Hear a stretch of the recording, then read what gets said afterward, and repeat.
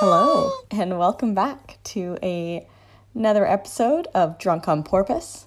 If you haven't seen my tweet, or I haven't spoken to you recently, I'm here on my own today, which is a bit weird because I haven't done a podcast on my own in a while.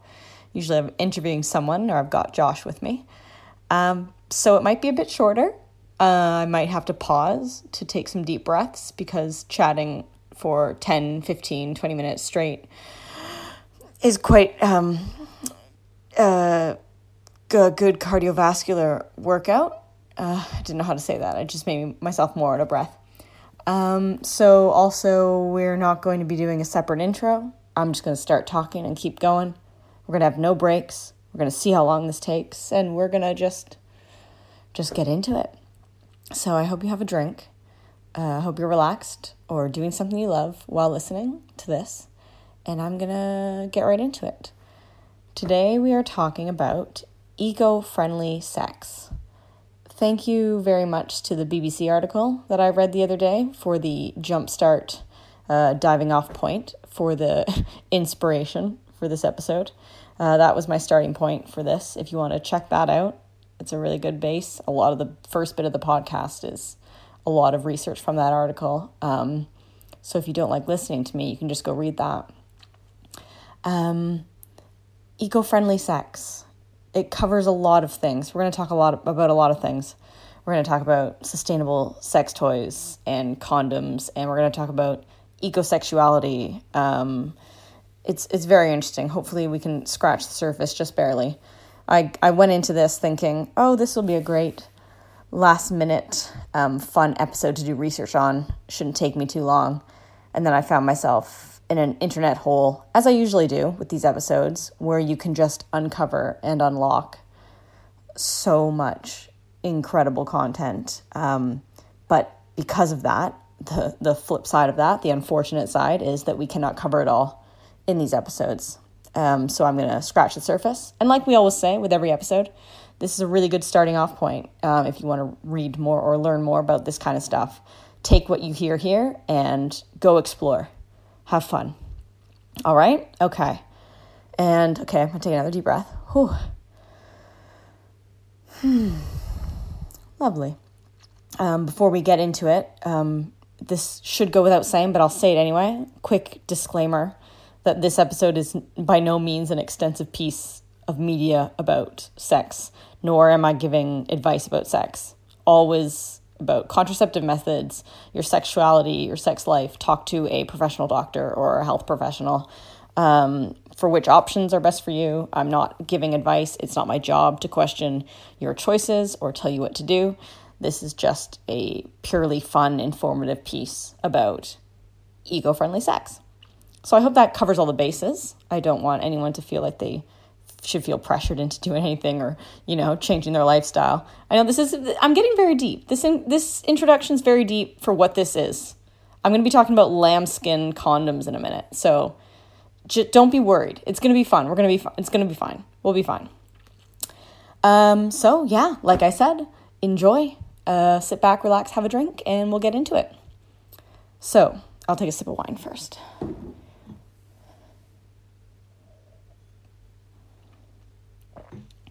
Keep you in suspense. Eco-friendly sex. What does that mean? It means a lot of things. By choosing what toys and sexual products and contraceptives you use in the bedroom, to an entire movement of ecosexuality, which is, I'll talk a bit more later, I'll break it down a bit more later, but it's essentially a movement dedicated to sexual sustainability and a green lifestyle that extends to your romantic sexual life. Lots to unpack, but lots of fun. So first, start us off with a fun fact. 10 billion latex condoms are produced and end up in landfills each year. So let's talk about condoms. There are, we're going to talk about a few different types. Some overlap, some don't. There are the familiar that you all know, the latex condom, the most popular. There are vegan condoms, which can also be latex condoms. They can have both. And then there are lambskin condoms, which is a bit more of an unusual one that maybe not so many people use, but we'll also talk about those. Before we move on, I know I mentioned this a lot in our sustainability episode. We talked about what it means for something to be sustainable, what it means for it to be cruelty-free, what it means for it to be vegan. These are all separate things, and they're all interchangeable, and sometimes you find that the thing is most sustainable is not exactly vegan, which we'll get into. But vegan and cruelty-free, people often use those interchangeably. Vegan means that there is no animal product there's no animal in the product, whereas cruelty-free means that while the product may not have animal in it, it was tested.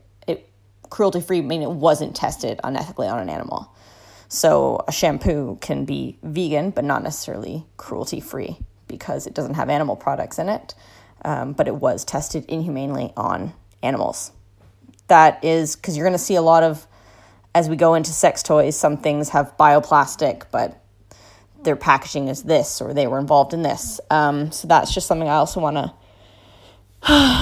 touch on. It's like I say, I'm a broken record every episode. It's a catch-22, pick your poison.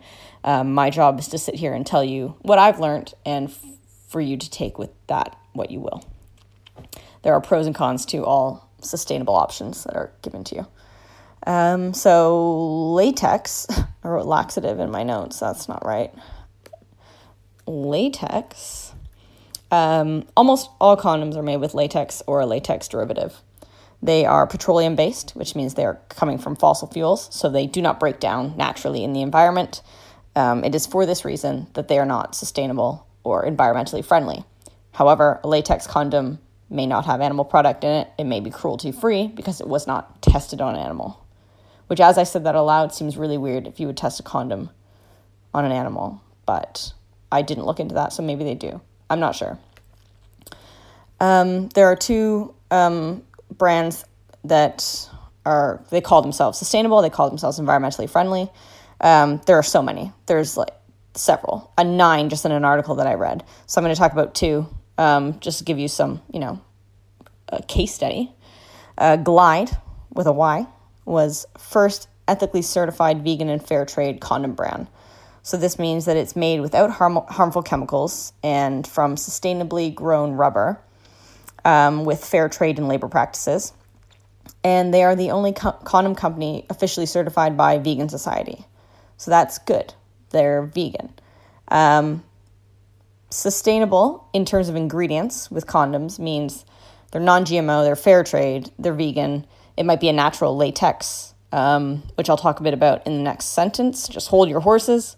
There are no dyes, fragrances, and they're more vagina friendly, which is great. I think what they mean by that is just like no chemicals, essentially. So I did mention sustainably grown rubber or natural rubber. Natural rubber latex refers to the white sap that comes from the, Latin words and wine, Hevea brasiliensis tree. It's often considered an environmentally degradable material. However, it degrades incredibly slowly in comparison with like actual natural polymers. So there's that.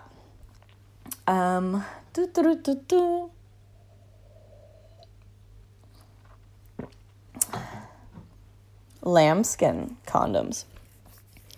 I went into another lambskin condom internet hole today, which I'll talk to you about as well. Lambskin condoms are made from the intestinal membrane of a lamb. They were used frequently during the Roman Empire. And they're obviously not vegan, but they are biodegradable. So, like I said, interchanging. Interesting. They are just as effective as other condoms in preventing pregnancy. However, they do not protect against STIs because of the natural pores that occur in the skin, which lets bacteria like your gonorrheas and your viruses, HIVs, can get through. Which was, something I learned something new today. There are benefits and disadvantages to lambskin condoms. Apparently, this is a benefit. They're a thinner feel and texture. They're great if you're allergic to latex. Apparently, they transmit body heat better than latex condoms. So I think the idea there is that it offers a more increased sensation, which is interesting. Trojan makes a lambskin condom, Trojan Natura Lamb, and they are the largest condoms available on the public market. So that's exciting. And they have, I love this, they have a drawstring piece at the base just for added safety. I looked it up. They do. Yeah, definitely. I've never seen them before, but I'm very interested to hear about. I would like to... no, I'm just going to stop. I'll just shut up. Lambskin condoms can be used with oil-based lubricants, whereas a lot of other popular condoms can only use water-based or silicone-based lube, which is something else I didn't know, that a lot of these lubes aren't good with regular condoms. So glad I figured that out today. Disadvantages. Obviously, they can't be mass-produced, so they're more expensive. They're not as stretchy, which I think is interesting in comparison to the whole thinner feel and texture idea. And also, they don't protect you from STIs. And apparently, they don't smell that good, which makes sense. But, the smell turns quite a few people off, understandably. So sometimes the lube you're putting on is just as important as the condom. So like we just mentioned, some lubes and condoms don't work together, which would also be bad. But some lubes are more friendly and sustainable. What this means, what an eco-friendly lube is ideally something with no petrochemicals such as glycerin and paraben. Sometimes it's hypoallergenic. So essentially there's no harmful chemicals in the lube that can't break down in the environment. There are options for sure. Sliquid is a water-based, no glycerin, no parabens, water-based lube. There's organic aloe vera lube, which is 95% aloe vera enriched with vitamin E, which I think is interesting. I wonder, we have an aloe vera plant. Interesting. There's Coconut, which is a coconut oil-based lube, which I didn't no idea existed, but makes sense. It's got no alcohol, no petroleum, no gluten or fragrances or dyes, which means it is edible. So if that's something, a particular preference to you, maybe that's something you should check out. Eco sex toys. This was fun. This was really fun. The Gaia Echo is the world's first recyclable and biodegradable vibrator. Also, a lot of vibrators are now being made with biofouling, which is a starch-based bioplastic. And some vibrators are solar-powered, which is also awesome. The California Exotic, or the Glass Caliso Clear Glass Dildo, which, quote, will not shatter, but will deliver an earth-shattering orgasm. And I like that. I agree. Okay, great. And this is my favorite. Knob Essence are hand-sculpted wooden dildos and, quote, highly polished to avoid splinters. I went on this website. It's incredible. It's lovely. These are everything's sold out. Everything's expensive. 146 pounds for a wooden dildo. Hand-sculpted wooden dildo. Even, they were stunning. Even if I was not to use it and just have it as an art piece somewhere in my home, I think it'd be pretty great. So if anyone's Christmas shopping for me, that would be fun. That's Knob Essence, NOBESSENCE. Cool. All right. The last topic we're going to be speaking about is ecosexuality. So this, it's about a lot of things. It's got its sex, and it's got its branches and its extensions. Like any belief system, it has its extremists. But essentially, it's a movement dedicated to sexual sustainability. There's a very famous, well, I don't know very famous, but Anna Sprinkles, porn star turned sex educator. She's written a manifesto called EcoSex Manifesto, co-authored with someone else, and I can't remember the name, so sorry about that. But EcoSex Manifesto, something you want to check out a bit further. I'm going to break down little bits and pieces of what this movement is, but if you want to get into more reading, probably a good place to start. So eco-sexuality, reducing consumerism within the sex industry. A lot of the times it's using, I don't recommend this, but using natural cycle apps as a contraception. Okay, you know what? It's important to note that no method of contraception is foolproof. So whatever works for you, obviously you can get pregnant if you're having sex. Not necessarily a bad thing. So a lot of the time they don't use condoms because of its waste. They don't use other products because of their waste or whatever. So they use natural cycle apps to plan, when they are in their cycle, so they won't get pregnant. More wine.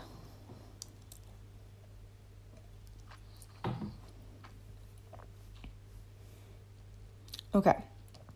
I have a quote here from an article in Dazed called A Future World. In short, ecosexuals see sexuality as intrinsically linked with nature because we humans are just one small link in a much larger ecosystem. As much as we might like to believe the planet is our own personal playground, humans share the earth with a plethora of creatures who have just as much stake on the planet as we do. When we fuck, we're already doing it in harmony with nature because we are nature. Ellipsis. In this regard, ecosexuality is seductive. It incentivizes people to change their relationship with nature by exploring their sexuality. So like I said, lots to unpack only in just that paragraph. But in general, this is a very broad topic. If you want to learn more, just, have a Google. Amanda Morgan, who's a faculty member at the UNLV School of Community Health Sciences, she's involved in an ecosexual movement, says that ecosexuality could be measured in a sense not unlike the Kinsey scale. On one end, it encompasses people who try to use sustainable sex products or who enjoy skinny dipping and naked hiking. On the other hand, people who roll around in the dirt having an orgasm covered in potting soil, she said. There are people who fuck trees or masturbate under a waterfall. I'm not even going to comment. I'll just let that sit. I'll just let that hang there for a bit. Fun fact, though, before I leave you, look more into this. I'm sorry it was a short episode, but it was just me. So I'm just here talking to myself alone in my room. So if you haven't listened to this episode, that would be great. But 100,000 people around the world identify as ecosexuals. So it's a growing, eco-porn is a growing one. Look, have a gander, all right? And we'll see you next time.